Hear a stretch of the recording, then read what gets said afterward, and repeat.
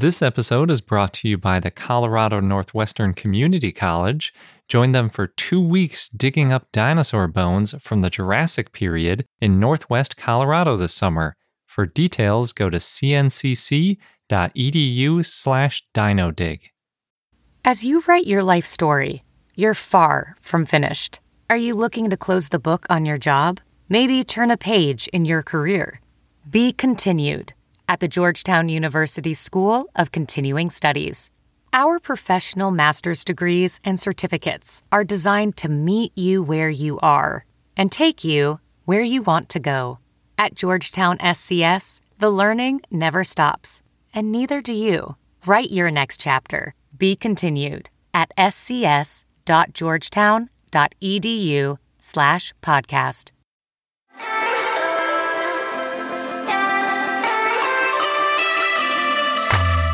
Hello and welcome to I Know Dino. I'm Garrett. And I'm Sabrina. And today, in our 312th episode, we have a bunch of news. No longer SVP. We're back to the regular dinosaur news, regularly scheduled programming, one might say. And I have a lot of catching up to do on new dinosaurs. So I'm going to do 2 new dinosaurs this week. We also have some other dinosaur news. And we have Dinosaur of the Day, Sonorosaurus, and a review of Jurassic World Camp Cretaceous, which we watched over the period of a few weeks with some of our patrons. And speaking of patrons, we want to thank some of you who help us keep the podcast running. This week, we'd like to thank Dino Mo, Ray, Kessler, Argentrinosaurus, Stego Steve, Bilal, Richard, Christine, the Georges family, and Lucas and Eli. Yeah, thank you so much for all of your support. It's really cool to read about everybody's projects on our Discord. So if you want to hear about what's going on or talk about dinosaur projects of your own, then join our community, patreon.com/iknowdino. And real quick, I want to just mention, last week we mentioned Jeopardy! And of course, we recorded the show before we knew that Alex Trebek died, which is very sad. Yeah. I saw a quote from Ken Jennings where he said, Trebek is a hero to America's nerds, which I thought was pretty fitting. Yep, good quote. Yeah. We were definitely really sad to hear the news, although it was pretty expected. I'm curious who the new host is going to be. It seems like the 2 strongest contenders are Ken Jennings and LeVar Burton, which are both interesting choices. Oh, I hadn't heard about LeVar Burton. He's been tweeting about it for months that, like, when Trebek retires, he would be interested in potentially being the replacement. He's getting the word out there. Yeah. We thought it was going to be Ken Jennings because he got brought onto the show as like a producer. Yeah, not too long ago. We're like, maybe they just have him on deck. But I don't know. It'll be interesting. I did do a search for dinosaur topics on Jeopardy, and I only found one time where they had a dinosaur category. Really? I would have thought it more often because I know we've definitely seen that episode. Yeah. So it was pretty recent. I'm not sure. I mean, this was one where the category was literally dinosaur. I think we've seen other episodes where they just have like a dinosaur clue. Like it might be like kings, and then it would be like this tyrant king, blah, blah, blah. And you have to know it's T-Rex. But yeah, definitely a lot of science gets into Jeopardy. So Ken Jennings has written some dinosaur books, so maybe they'll get more dinosaur categories. True. Good point. And now on to our news. You're not the one who starts the news. Sometimes I am. Well, I'm starting it this time. I have a new dinosaur that I need to discuss. It was published in Cretaceous Research by Nicholas Longrich and others. It's actually the first ever hadrosaurid material found in Africa. Ooh. First ever. And hadrosaurs. I mean, there are so many hadrosaurs. It's amazing that there has never been hadrosaur material found in Africa before. And there's a good reason for that. Hadrosaurids were really only the quote-unquote cows of the Cretaceous in North America and Laurasia, but in Gondwana, especially South America, Africa, and India, the cows of the Cretaceous were really the titanosaurs. What? Because there weren't a lot of hadrosaurids around there, and it was titanosaurs that were taking up all the space, eating all the plants. Okay, maybe they're eating a lot of plants, but they weren't getting eaten in bulk. Is that what you think cows of the Cretaceous means? That they were like Judging by your tone, that's wrong. Well, I thought people, when they said cows of the Cretaceous, meant that they were just like ubiquitous plant eaters. I thought it meant that they were a source of food. It could be. I mean, titanosaurs were, right? There were lots of dinosaurs that we think were specialized just to eat titanosaurs, like Carcharodontosaurs and things. I know this is not your favorite thing to think about, but... Tell us about the hadrosaurid. Okay, so its full name is Ajnabia odysseus, and Ajnabia is from Ajnabi, which is Arabic for foreigner, and Odysseus is, quote, after the mythical voyager, end quote. So obviously they're assuming that Ajnabia wouldn't be expected to be found in Africa. And like we were saying, there weren't any other hadrosaurids ever known from Africa. So how did it get there? Exactly. It went on some crazy odyssey, like Odysseus is the, well, at least that's what the name would have you believe. Well, if it was the full Odyssey, it would have made it back home. True. So it's like a failed Odysseus. Unless we find out later, actually, there were a lot of hadrosaurids in Africa. And this one started in Africa, went to Europe, and then came back to Africa? Yes. Okay. So, since hadrosaurids weren't around until the Cretaceous, and by that point, Gondwana and Laurasia weren't connected anymore, this would mean that hadrosaurids had to swim to Africa or otherwise transport themselves across water in one way or another. Maybe on an epic boat of some sort. You're really going with the Odysseus analogy. It's fun to think about. It's not necessarily, there are some other options that I'll get into later, but the other possibility is that it wasn't actually Ajnabia and it could have been an ancestor that came over, because the idea that the first one we ever find is the individual or even the species that was the first one to come over from Europe is pretty unlikely. The odds are not in favor. No. Ajnabia is a Lambeosaurine, which is the group that includes Parasaurolophus with the big head crest. And we think it's a Lambeosaurine rather than some other hadrosaurid, mostly based on the height of the maxilla, which is the top of the jaw, if you want to call it that, and some other little details. Unfortunately, we don't have any idea about ornamentation because we only found basically the jaws. So who knows what kind of ornamentation it might have had on its skull. Could have been something really cool or it could have been really boring. We don't know. We only found a few pieces of the jaws. The best piece is that maxilla, but it is full of teeth, so it's pretty neat looking. Although without the teeth, I think the fossil would look like just any other piece of sandstone because it's very sand colored. It's actually really interesting looking. It doesn't look like a lot of other dinosaur fossils that I've seen, but it's pretty cool. Is it flat?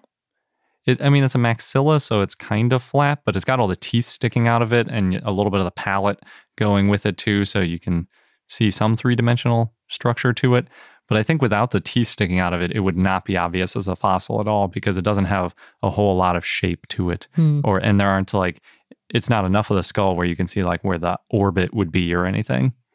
The maxilla is only about 156 millimeters or 6.1 inches long, and they estimate that it would have been around 200 millimeters or 7.9 inches if it wasn't broken, because the end of it is broken off. So that's really tiny for a hadrosaurid. 8-inch for the jaws. You think about something like an Edmontosaurus with that big old mouth sticking out in front on its head, the duck bill, as they used to be called. 8 inches of duck bill is not that much. That's practically the size of some big ducks today. Maybe not quite. That'd be a very large duck. But it's definitely not like Edmontosaurus size. Adding to that is they looked at the structure of the bone a little bit, and they said it doesn't have that sort of spongy structure that you'd expect to see if it was growing rapidly, and that might indicate that it was nearing its full-grown size, which is crazy because they have a silhouette of its size, and it's basically around the size of Deinonychus. It's like a little tiny, and it's a hadrosaurid, like a derived hadrosaur. It's ridiculous. It's only, I would describe it as hip to chest height, and then maybe about 10 feet long because, they've got these long tails and everything. So they're a lot longer. If you just give the length estimate, it makes it sound a lot bigger than it really is. But yeah, Deinonychus type size is basically where this was at. Helps to be small to make these epic journeys. Maybe. It does if you're on a raft or something. But if you're trying to swim across the water, that could be pretty perilous. It reminds me of the show we've been watching about tiny animals that in storms, they end up on branches that go into the ocean and then they wash up on another island shore. Yeah, and that specifically is a lot easier to do when you're a small animal. That's called rafting, by the way. Okay. I'm going to get into that in a minute. But yes, that is potentially one way that this dinosaur could have made it to Africa. And if hadrosaurids did make it to Africa by rafting, it would help that there was a really tiny one like this around that as a hatchling or a small juvenile, or even as an adult maybe, could have made it across. So a raft, otherwise known as a type of boat. Well, not really. This is just a raft of debris, like fallen trees and things. Just trying to bring it back to the Odyssey. Oh, the Odysseus thing. Yeah, that's a good point. Ajnabia was from the late Maastrichtian of Morocco, and I honestly didn't know that there was exposed Maastrichtian rock in Morocco because we're always talking about the Kem beds. It's Kem beds this, Kem beds that. Spinosaurus. Exactly. That's where Spinosaurus is from and Carcharodontosaurus. But the Kem beds are about 30 million years older, way back in the middle of the Cretaceous. And this is really at the very end of the Maastrichtian. It's the same as the Hell Creek in North America. So really, I think comparisons to Edmontosaurus across the world are a pretty good thing to keep in mind because they coexisted in time, if not place. Ajnabia was found a lot closer to the coast and the major cities than the Kem beds are. It's about halfway in between Marrakesh and Fez, if you're familiar with Morocco's geography. And those are just fun cities to say because they're both super important culturally. Phylogenetically, Ajnabia is a close relative to European Lambeosaurines. So again, it draws this connection between it probably had to come over from Europe because back in the Cretaceous, there was Ouranosaurus, which was a hadrosaur form. So you could potentially come up with an idea for maybe that hadrosaur form, which wasn't a true hadrosaur, could have evolved and with convergent evolution maybe would have ended up looking like a hadrosaurid. But based on some of the details of the bones, it looks a lot more like the contemporary European hadrosaurids. So rather than this being convergent evolution in existing groups in Africa, it looks like it was that Odysseus type adventure from Europe. They really emphasize that in the paper, saying, quote, modeling shows that Lambeosaurians dispersed from Asia to Europe, then to Africa, end quote. And maybe more interesting to you, Sabrina, is that the authors think titanosaurs might have also used oceanic dispersal, as they call it. Yeah. So they gave a few examples of this. This is the part where there are like different ways to do oceanic dispersal. One version is tortoises, which apparently made it to the Galapagos, probably from South America over 1,000 kilometers away. Wow. And we don't really know exactly how they might have done that. And if you find a tortoise, don't throw it in the water. We've seen videos of that happening. And it's possible that sauropods could have made it to Africa even without swimming all that well, because the authors say, quote, a combination of light vertebrae and heavy limb bones would have caused them to float upright, keeping the head out of the water even when exhausted or asleep, end quote. Which is just a hilarious image of like a sleeping sauropod floating along in like the ocean adrift, hoping to reach Africa or some other island. I like that image. Yeah, it's pretty funny. And then, like you mentioned, Sabrina, there's also the potential for rafting on floating debris. That's how iguanas and rodents have spread to a lot of islands. And there have been rafts seen as big as 60 meters or 200 feet across. So if you have a dinosaur that's just a couple feet tall and less than 10 feet long, oh goodness, there should be room on that raft. I thought you had said rats seen because you're just saying rats meant on islands. No, rafts. How have we never mentioned a rat that was 60 meters? Yeah, wide. Yeah. Yeah, no, this is rafts Okay. with a F in the middle. Yeah. But regardless, whether the titanosaurs or hadrosaurids swam or drifted or rafted, they got to Africa somehow and dispersed. And that's that life finding a way again. Mm-hmm. Sometimes by accident, sometimes on purpose. Yeah. And this is also yet another reason that we need to build a natural history museum in Morocco. It's like one of the main, most exciting places for paleontology that doesn't have any major natural history museum. It's really Morocco and Mongolia, to me, are the two places that are in most dire need of a dinosaur museum. Two places that we really want to visit as well. Oh, yeah. Yeah, definitely at the top of the list. Before I do the next new dinosaur, I'm going to take a break for a paper about dinosaur brains. This one was published in the Journal of Anatomy by Rodrigo Mueller and others, and they were looking at a Buriolestes brain case from southern Brazil. The reason that's useful in looking at brains is because you can use a brain case to reconstruct the brain shape, because brains do not fossilize, and really the best you can do is the container in which the brain goes. So like if you imagine a human skull, you can get a pretty good idea about what our brain looks like by looking at that brain hole in our skull. The technical term, brain hole. Yeah. Well, they call it an endocast, but yeah, I like brain hole. So using this brain hole, they reconstructed the brain shape, and it is really well correlated with brain function because, say, for example, you have large bulbs, olfactory bulbs to be specific. That will mean that you have a better sense of smell. If there's a big portion of the brain right where your eyes attach to your brain, that means there's probably a better sense of sight. And you can do all sorts of other analogies with other parts of the brain, but they can be a little bit less clear as you get farther from the senses. Quick reminder, Buriolestes is a sauropodomorph. It's about 230 million years old, which makes it one of the oldest ancestors to the big sauropods like Apatosaurus. But back in the Triassic, when Buriolestes was around, it was very, very small. This paper gave 3 weight estimates. They did one by femur circumference, which is kind of the old school way to do it. You figure the leg has to hold up the animal so you can estimate how much weight it was holding up by the strength of the femur, and that gave them 6.65 kilograms or 14.7 pounds. Tiny. Yeah, it's very small. But the other models were even smaller. So convex hulls, which is basically a simulation of how big the animal would have been based on like how much flesh you'd think there would be around the bones, gave 4.35 kilograms or 9.6 pounds. And then they did a more complete 3D sculpture of it, and that gave them 4.5 kilograms or 9.9 pounds. So probably around 10 pounds.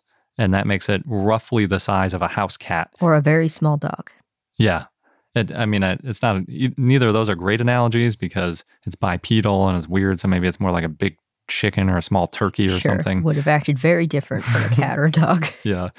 But it probably would have been a carnivore. So maybe it would have acted a little bit like a cat. But I don't know. Cats are weird. The authors tout that this is the first calculation of the reptile encephalization quotient, or REQ, for a Triassic dinosaur. Nice. Yes, but REQ isn't super useful. It's basically a fancy ratio of the size of the brain to the size of the animal, and based on that, you assume that if something has a big brain and a relatively small body, it would be smarter than something that's really big with a tiny brain. Right, but that doesn't explain specializations and other things. It doesn't explain a lot, and it's especially difficult. I mean, it helps that they're using reptile encephalization quotient because reptiles have different sorts of brains than mammals have. So you can't just compare like our brain to a T-Rex brain at the same size, but they did their best. What they ended up with was the brain endocast is about 2.8 milliliters in volume, which one place pointed out was a little bit larger than the size of a pea. I think that's analogy to it being a pea brain. Wait, just to interrupt for a minute, we're talking about, okay, the reptile encephalization quotient, it's maybe a good baseline, but that doesn't mean that just because it's got a small percentage, it's not smart. Yes, but I haven't told you what the REQ of this dinosaur is yet. Oh, okay, I'll wait. So even though the brain endocast was 2.8 milliliters in volume, the brain might have been smaller because just like in our skull, the brain doesn't fill every last cubic inch of space in there. There's some empty space. It's good to have a little extra space. For an example, using 50% of the brain endocast size, they have a whole table of different percentages, and I just picked that because it was in the middle. Buriolestes had an REQ of 0.9, which compares to Troodon having an REQ of 3.5, which is almost 4 times as high, or T-Rex with an REQ of 2.5. What's the scale? So in primates, it's pretty high. Again, this isn't the reptile encephalization quotient. This is the more mammalian scaled one. But humans have an EQ of about 7.5. And that's described as the human brain being about 7 to 8 times larger than an average mammal of the same body size. So it's trying to estimate, like, based on what you'd expect for an animal of that size, how big is your brain?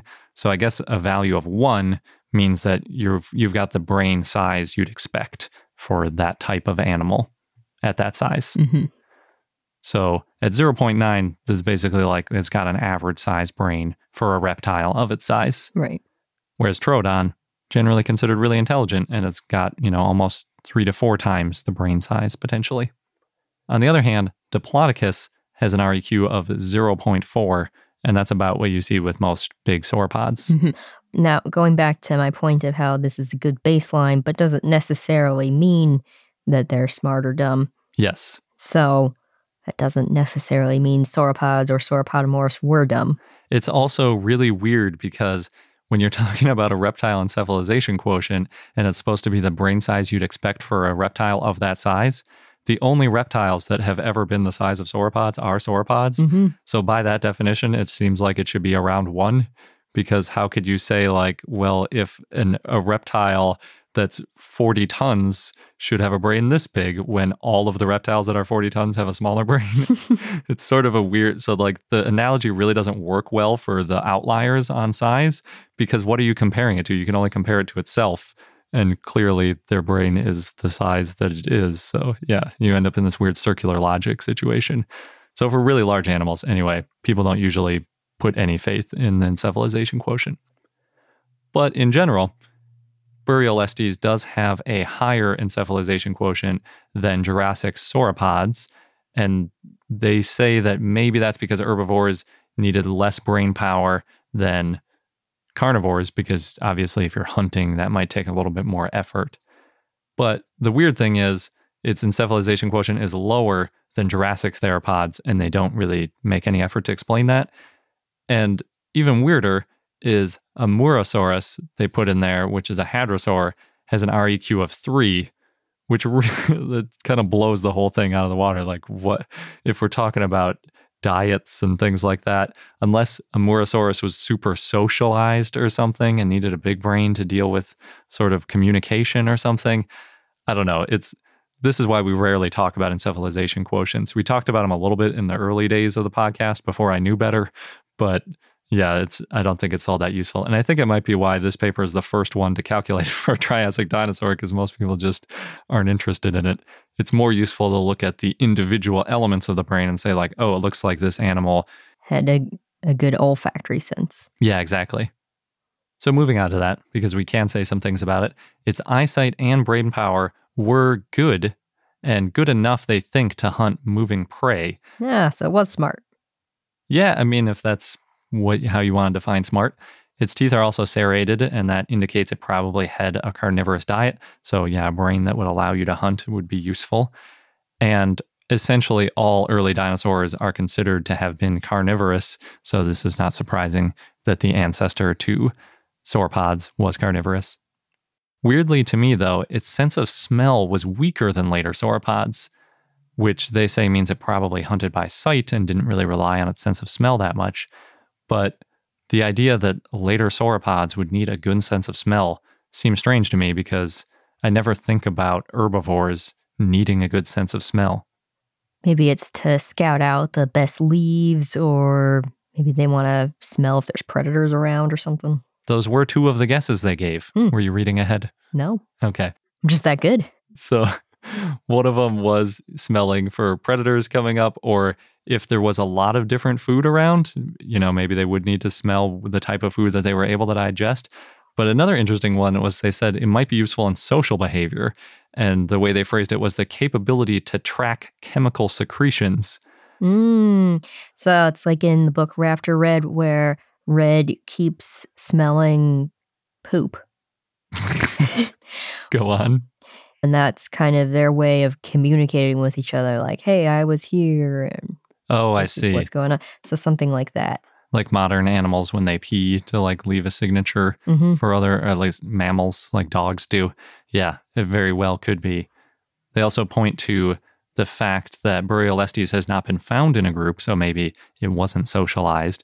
And the first known sauropodomorph that was found in a group was Macrocolum, which was about 5 million years later. I didn't realize it was that early. That's still 225 million years ago. That was found in a 3-individual group. Although, again, just because 3 individuals were buried together does not mean they had a complex social arrangement. Mm-hmm. But to their credit, Macrocolum does have a better sense of smell than Burriolestes, so maybe there is something to that. But one way or another, their brains changed a lot, and they turned into huge sauropods later. And now we kind of have a better starting point for what those sauropodomorph brains looked like. Yeah, and those sauropods might have been smart. I mean, I would say we don't have great evidence for them being really unintelligent, but I don't think they were smart by any stretch. We don't know for sure. I mean, we can be pretty sure. But not 100% sure. Okay. That's the takeaway. It's definitely your takeaway. Mm-hmm. This episode's brought to you by the Colorado Northwestern Community College, where you can become a part of the scientific process. As a participant, you can go on a real-life dinosaur dig, and you'll be helping to advance science and our understanding of the ancient world. What's really cool is that the fossilized bones that are being excavated, they're public, and they're going to be displayed and preserved for future generations to study and admire. Yeah, we've mentioned how that's a really important part of the scientific process, not just getting them out and describing them once, but keeping them and preserving them so that future questions and future scientists can take a look at those bones to answer new questions and validate results. And the site is special and also near and dear to me because it's in the Morrison Formation, known for the sauropods, of course, of the Jurassic time, and it represents one of the best bone beds ever found in the Saltwash member. Yeah, the current interpretation is that the site was the result of a Brachiosaurus sort of jamming up a river and then other carcasses piling up behind it. Oh, no. And that's how we got a bunch of different types of dinosaurs all fossilizing together. So, oh no, but also, yay. Good for us as scientists. And dinosaur enthusiasts. Yes. So there are 2 scheduled digs if you want to get involved with getting these bones out of the ground. You can go from July 6th to July 20th or from July 22nd to August 5th. Head over to cncc.edu/dinodig. You'll get all of the details. Just make sure that you register online by May 31st. And again, that is cncc.edu/dinodig, DINODIG. BP added more than $70 billion to the U.S. economy in 2022. Investments like acquiring America's largest biogas producer, Archaea Energy, and starting up new infrastructure in the Gulf of Mexico. It's and, not or. See what doing both means for energy nationwide at bp.com/investing in America. And as promised, I have one more new dinosaur. I still have, I think, 13 more after this one to get through, hopefully by the end of the year. They really piled up. They did. It really got away from me. This new dinosaur, though, taking it one at a time, published in Communications Biology by Kang-Yu Yu and others. And it's a new dinosaur from Mongolia. Its name is Begtsi, and the genus is Beg. The species is Tsi, and Begtsi is usually a combination. It's usually just Begtsi, and that's a pre-Buddhist god of war. So it's like a lot of Asian languages, many proper nouns are just 2 syllables. So they have their 2 syllables, then they're romanized, but they split it. So this genus name is just Beg. So it's kind of like I-Chi, where you could just say E, but it kind of sounds weird because we're used to long dinosaur names. So I don't know. I'll call it Beg because Begtsi is kind of hard to say. But you beg to differ. Sure. I mean, I'm okay with it being named Beg. Oh, okay. I am kind of surprised that that name was available because genera names have to be unique to an animal. They can't be anywhere else, like with a tick or a beetle or any kind of animal anywhere else. Yeah. So this is the first Beg everywhere. If you're wondering what kind of god of war Begtsi was, they describe it as, quote, commonly portrayed as heavily armored with large rugosities on its body, which refers to the rugose structure on the jugal and syringular, end quote. So basically, Beg has some rough patches on it that look like they might have had some armor, and so we're going to name it after this armored-looking god of war. But to me, it really seems like Beg-C would be a much better name for an ankylosaur. What are we doing naming small ceratopsians after armored gods of war? Well, there's a lot of ceratopsians that have rugose structures on them. Yeah, that's true. I guess for a ceratopsian, it is pretty armored, but it just seems like if you're going to name a dinosaur after a characteristic of armor, it should be a dinosaur that's more heavily armored than just a little bit armored for its type. All I hear is bias towards ankylosaurs. That's true. That is what you're hearing. Beg was found near Barunbayan in Mongolia, and that's in southern Mongolia, although not that far south. There's still a couple hundred miles before you get to China. And it's from the mid-Cretaceous. They estimated Albian to Cenomanian, which makes it about 100 million years old, plus or minus about 10 million years. Pretty wide age range potentially there. And that makes it before all of the impressive quadrupedal ceratopsids like Triceratops that later evolved. As you might have guessed from my description about it being small and a ceratopsian, it's pretty Psittacosaurus-like, small, bipedal. It's a neoceratopsian, but a basal neoceratopsian. There are a lot of these going on in Mongolia.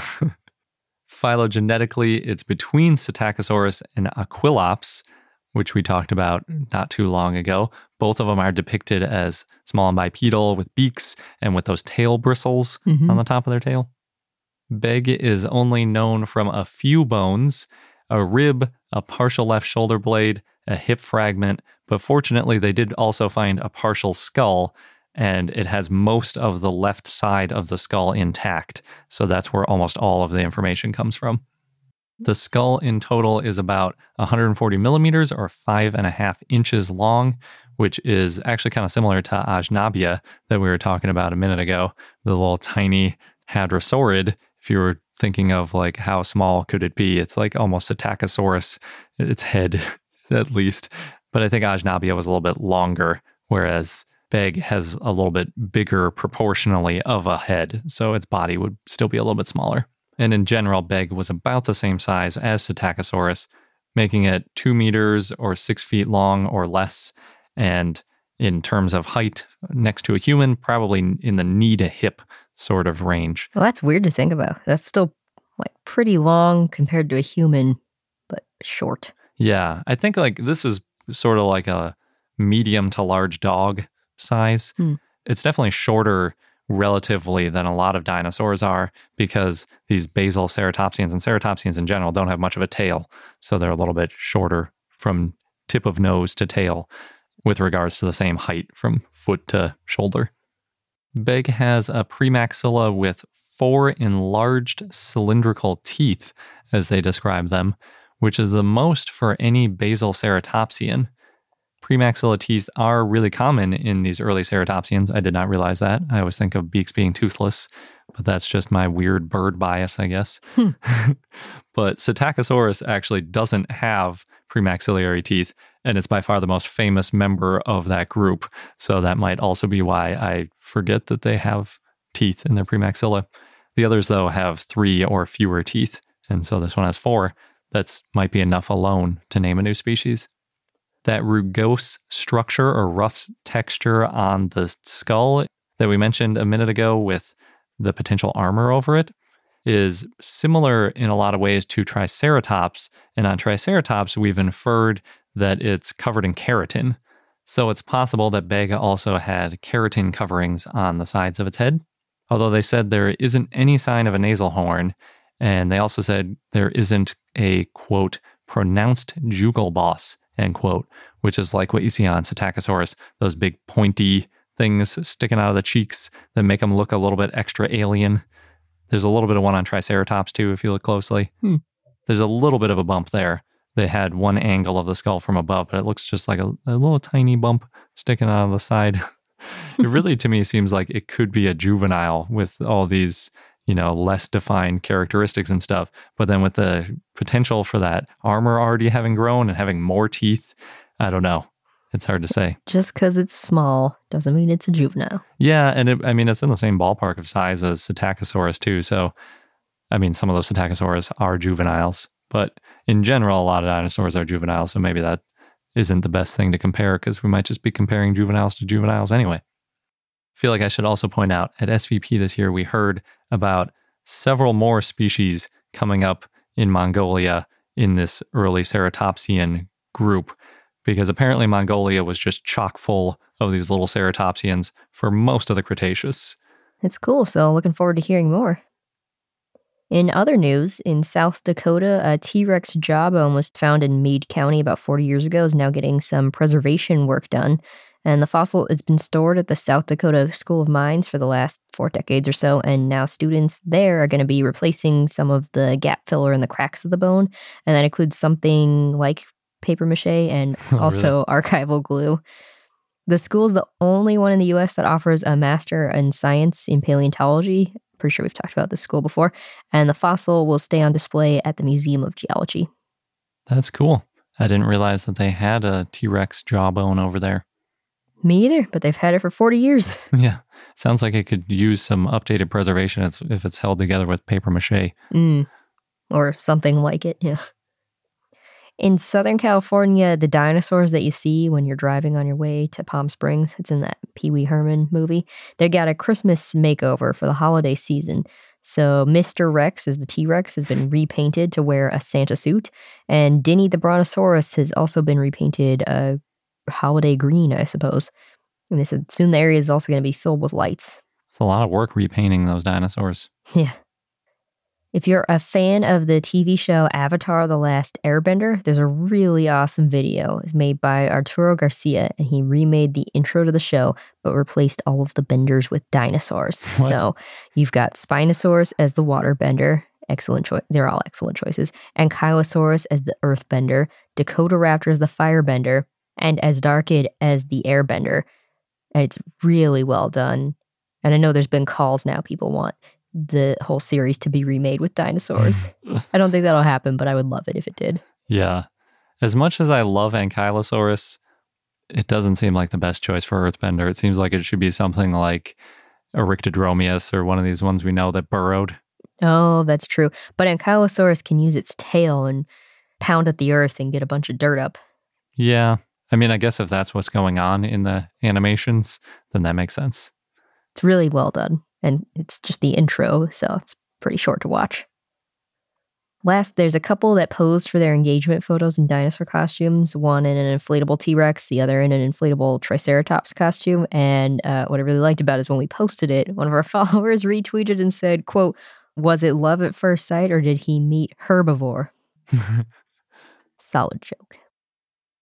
Before we get into our dinosaur of the day, we want to give a quick review and overview of Jurassic World Camp Cretaceous. We got to watch it with our patrons over the course of a few weeks, and it was really enjoyable. Yeah, basically the overall setting is you've got 6 kids in Jurassic World. It takes place before the first Jurassic World movie and ends just after the first movie. And the idea is there's going to be like a kid camp going on at Jurassic World in addition to like the regular places where you'd stay in hotels. This is like the nature experience where the parents can dump their kids off for the summer. And they're doing like a preview, I guess, of it. It's kind of weird. So there's only the 6 kids there. There's a jock, a YouTuber, a villain, as I like to describe her. She's not, I wouldn't describe her as a villain, but Garrett really had it out for her. It's fun to have an enemy. There's a preppy one, and then there's basically a couple of normal kids. So shenanigans ensue as basically their camp counselors have to go deal with all the insanity that's going on in Jurassic World. So they're on their own out in the big, scary dinosaur world. Oh, yeah, and they encounter a lot of dinosaurs. They do, and they're all the dinosaurs are pretty well animated. I enjoyed those parts of it. There was one enormous plot hole that kind of ruined it for me, which is they added an extensive tunnel system under the island. And in the first episode, they go into one of these tunnels to sneak around without getting in trouble. And then in the rest of the movie, it's like they have to be escaping from things all the time and hiding and whatever. And they never go into the tunnels. It's like, there are these tunnels that are perfectly safe and under the whole island. You can get anywhere in them. And they just never go to the tunnels. It drove me a little crazy. But they do go to some tunnels. Yeah. It's a really fast-paced and quick show. There's only 8 episodes. Yeah, and they're like 20 minutes each or so. And each episode ends on basically a cliffhanger. So it was hard for us to not binge it all. Yeah, originally I wanted to watch 2 episodes, and then everyone was like, we got to watch a third one. So then, I mean, if you do 3, then it's about an hour, a little bit over an hour. So even all 8 of them is a lot less than a normal show you might binge watch. And at the end, it has a pretty good opening for the next season, which is supposed to start next year, which is good.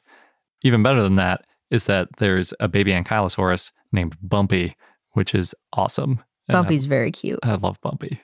And loyal, turns out. Yeah, like any good ankylosaur would be. One good thing I really liked a conversation with our patrons was, what's Bumpy going to look like in the next season? Because ankylosaurs grow pretty quickly. Mm-hmm. Well, and the trajectory just in this season, it grew from an egg to, I don't know, the size of a couple 100 pounds. And I think it was supposed to be like a week. It pulled a spike. It was even more extreme than the real growth rate of these crazy mega herbivores. It's just like Land Before Time when Spike hatches out of the egg and then starts eating and is all of a sudden bigger than Ducky. Oh, that's true. Like in that 1-2 minute clip or less. Mm-hmm. That's true. It's a fast metabolism. But yeah, I think it was pretty good. I think it's worth a watch for kids and adults, especially adults interested in dinosaurs. Mm-hmm. They have some really pretty scenes too. Some nice imagery. Yeah, at the very least, there's some fun dinosaurs to look at. Mm-hmm. And then they allude to what's going on in Jurassic World a lot. You hear a lot about Claire. Mm-hmm. And people are trying to reach Claire. Of course, she's busy. And then someone inexplicably who doesn't know who Claire is. Oh, yeah, that was weird. Like, why? What? How would you not? She's like the CEO. You don't know who she is. Mm-hmm. There's a fun scene with the Mosasaurus. Yeah, they hit a lot of the highlights of the Jurassic World Mm-hmm. canon. And a couple of new dinosaurs, too. Yeah. Maybe they'll have even more new ones in the next season. I hope so. Hey, it's Kaylee Cuoco for Priceline. Ready to go to your happy place for a happy price? Well, why didn't you say so? Just download the Priceline app right now and save up to 60% on hotels. So whether it's Cousin Kevin's Kazoo Concert in Kansas City, go Kevin, or Becky's Bachelorette Bash in Bermuda, you never have to miss a trip ever again. So download the Priceline app today. Your savings are waiting. Go to your happy place for a happy price. Go to your happy price, Priceline. CarMax is putting peace of mind back in car shopping by putting you in the driver's seat to find a ride that's right for you. Because at CarMax, we believe you shouldn't just settle for a car. You should love your car. That's why every car we sell is CarMax certified quality, so you can be sure with upfront pricing that's the same for every customer. So don't settle. Find love at first drive and start shopping now at CarMax.com. CarMax, the way car buying should be.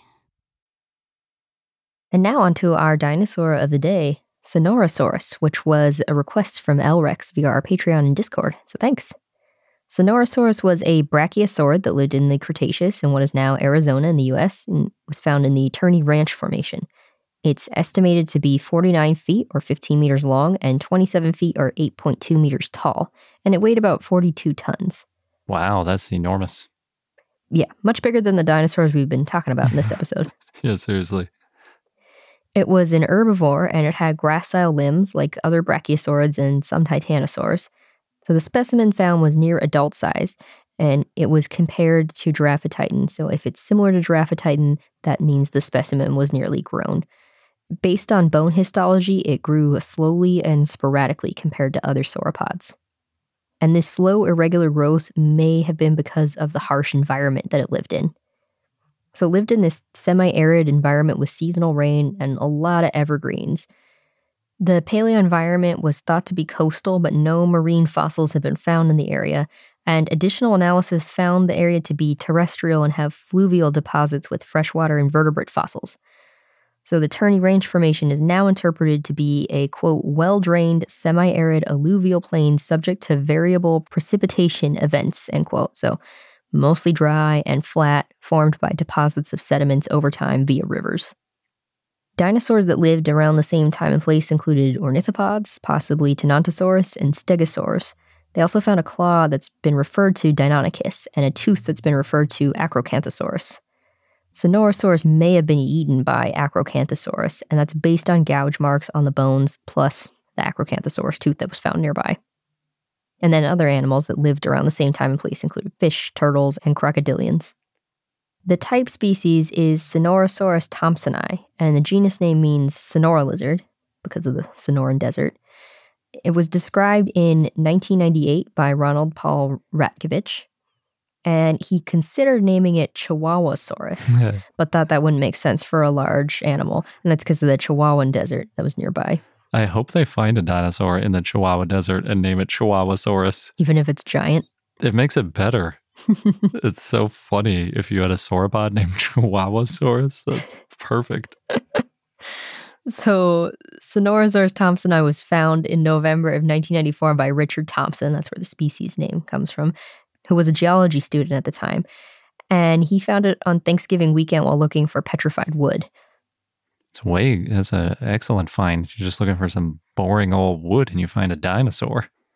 I think that might be some fighting words for people who study petrified wood. There's the whole petrified forest. Yeah.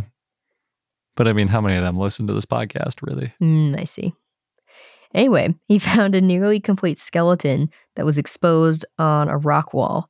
And Richard Thompson told Ronald Ratkovich from the Arizona Sonora Desert Museum about his discovery, and then a team excavated from 1995 to 1999. David Thayer, the curator of geology at Arizona Sonora Desert Museum, thought that it might be a therizinosaur based on the tail chevron looking like a long hand claw. And then Edwin Colbert was asked to identify the dinosaur, who said based on pictures, he only saw pictures, that it might be a hadrosaur. Ratkovich and Thayer then went to the American Museum of Natural History and looked at the dinosaurs there, and they found that it didn't look like the hadrosaurs that AMNH had, and they thought it might be a new species of hadrosaur. The name Sonorosaurus was used for a few years informally, and it's one of the geologically youngest known brachiosaurids from North America. Yeah, we don't talk a lot about Cretaceous sauropods in North America. The holotype of Sonorosaurus includes postcranial elements, about a third of the skeleton, and also maybe a referred dorsal rib. The holotype was found to have died in an inland environment, but more studies needed to establish the full range of its habitats. For a while, the finds were thought to have had a skull, but it turns out that that was a crushed dorsal vertebra. Wow, that must have been very crushed if it made a dorsal vertebra look like maybe a skull. Mm-hmm. I guess those sauropod vertebrae have a lot of air spaces in them, so they might crush up real nice. That's true. In 1995, gastroliths were thought to be in the holotype quarry as well, but the presence of gastroliths in general in sauropods has been challenged, and these gastroliths that were found with Sonorosaurus may have been too polished, and they were also scattered around the quarry, and in the quarry are some deposits with pebbles. So more evidence is needed to determine if what was found were actually gastroliths. It's like we were talking about the other day. If they're too polished, they're probably not gastroliths. Mm-hmm. Sonorosaurus became the state dinosaur of Arizona in April 2018, and they named the state dinosaur because of a letter from 11-year-old Jax Weldon, who learned about California's state dinosaur and thought Arizona should have one, so he wrote to the governor. And then Jax was invited to the state capitol and presented for 10 minutes to the Senate and House, and they passed the legislation soon after. I can't help but think the state dinosaur of Arizona was almost Chihuahuasaurus. Yeah, that'd be pretty funny. But since it did end up being the state dinosaur, Sonorosaurus makes a lot more sense since the Sonora Desert is very famous. Mm-hmm. Plus it sounds nice to the ears. It does. Sonorous, one might say. Sonorous Sonorosaurus. Just full of the wordplay jokes today.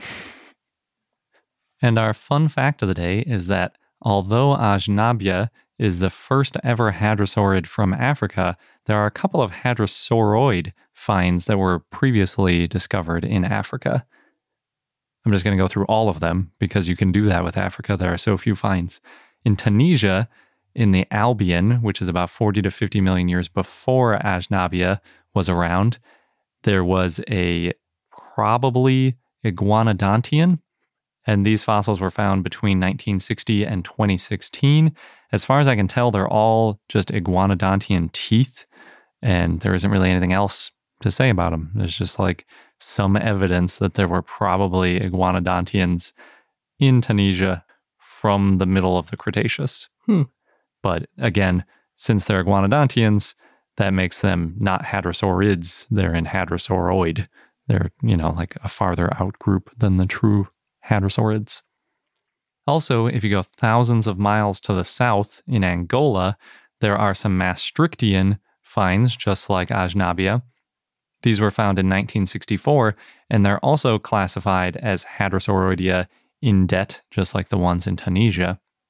These were published originally in a Portuguese book from 1964, but fortunately, they were redescribed in 2011 in a peer-reviewed article with pictures, and by virtue of that, I got to find out what they had found originally, and it turned out to be a single hadrosauroid toe bone.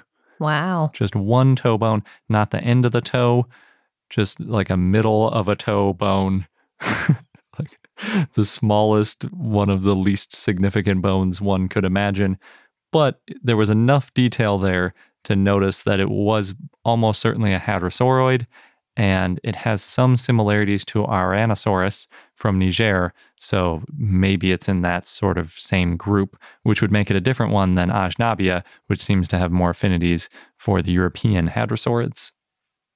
And since I mentioned it, I should also say Tyrannosaurus is obviously the most famous hadrosauriform from Africa. Hadrosauriforms are an even broader category than hadrosauroids. Tyrannosaurus is probably from the Aptian, about 50 million years before Ajnabia, and that's before true hadrosaurids had evolved. And Tyrannosaurus was found in 1976. But really, hadrosaurs, man, between hadrosauroids and hadrosauriforms and hadrosaurids, like the term hadrosaur seems so fraught to me that I feel like I should just start saying ornithopod.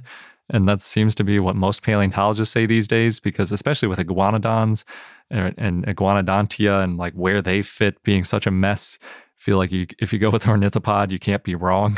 Ornithopod or a cow of the Cretaceous. Yeah. But I don't really like ornithopod as much because it includes a bunch of early small stuff like Laelinosaura in Australia. And really, I want to give that duck-billed dinosaur sort of idea to it, which is why I say hadrosaur. But yeah, then hadrosaur seems vague. Like, am I talking about hadrosaurids or hadrosauroids or hadrosauriforms? Yeah, so I should probably say ornithopod, but I don't think I'm going to.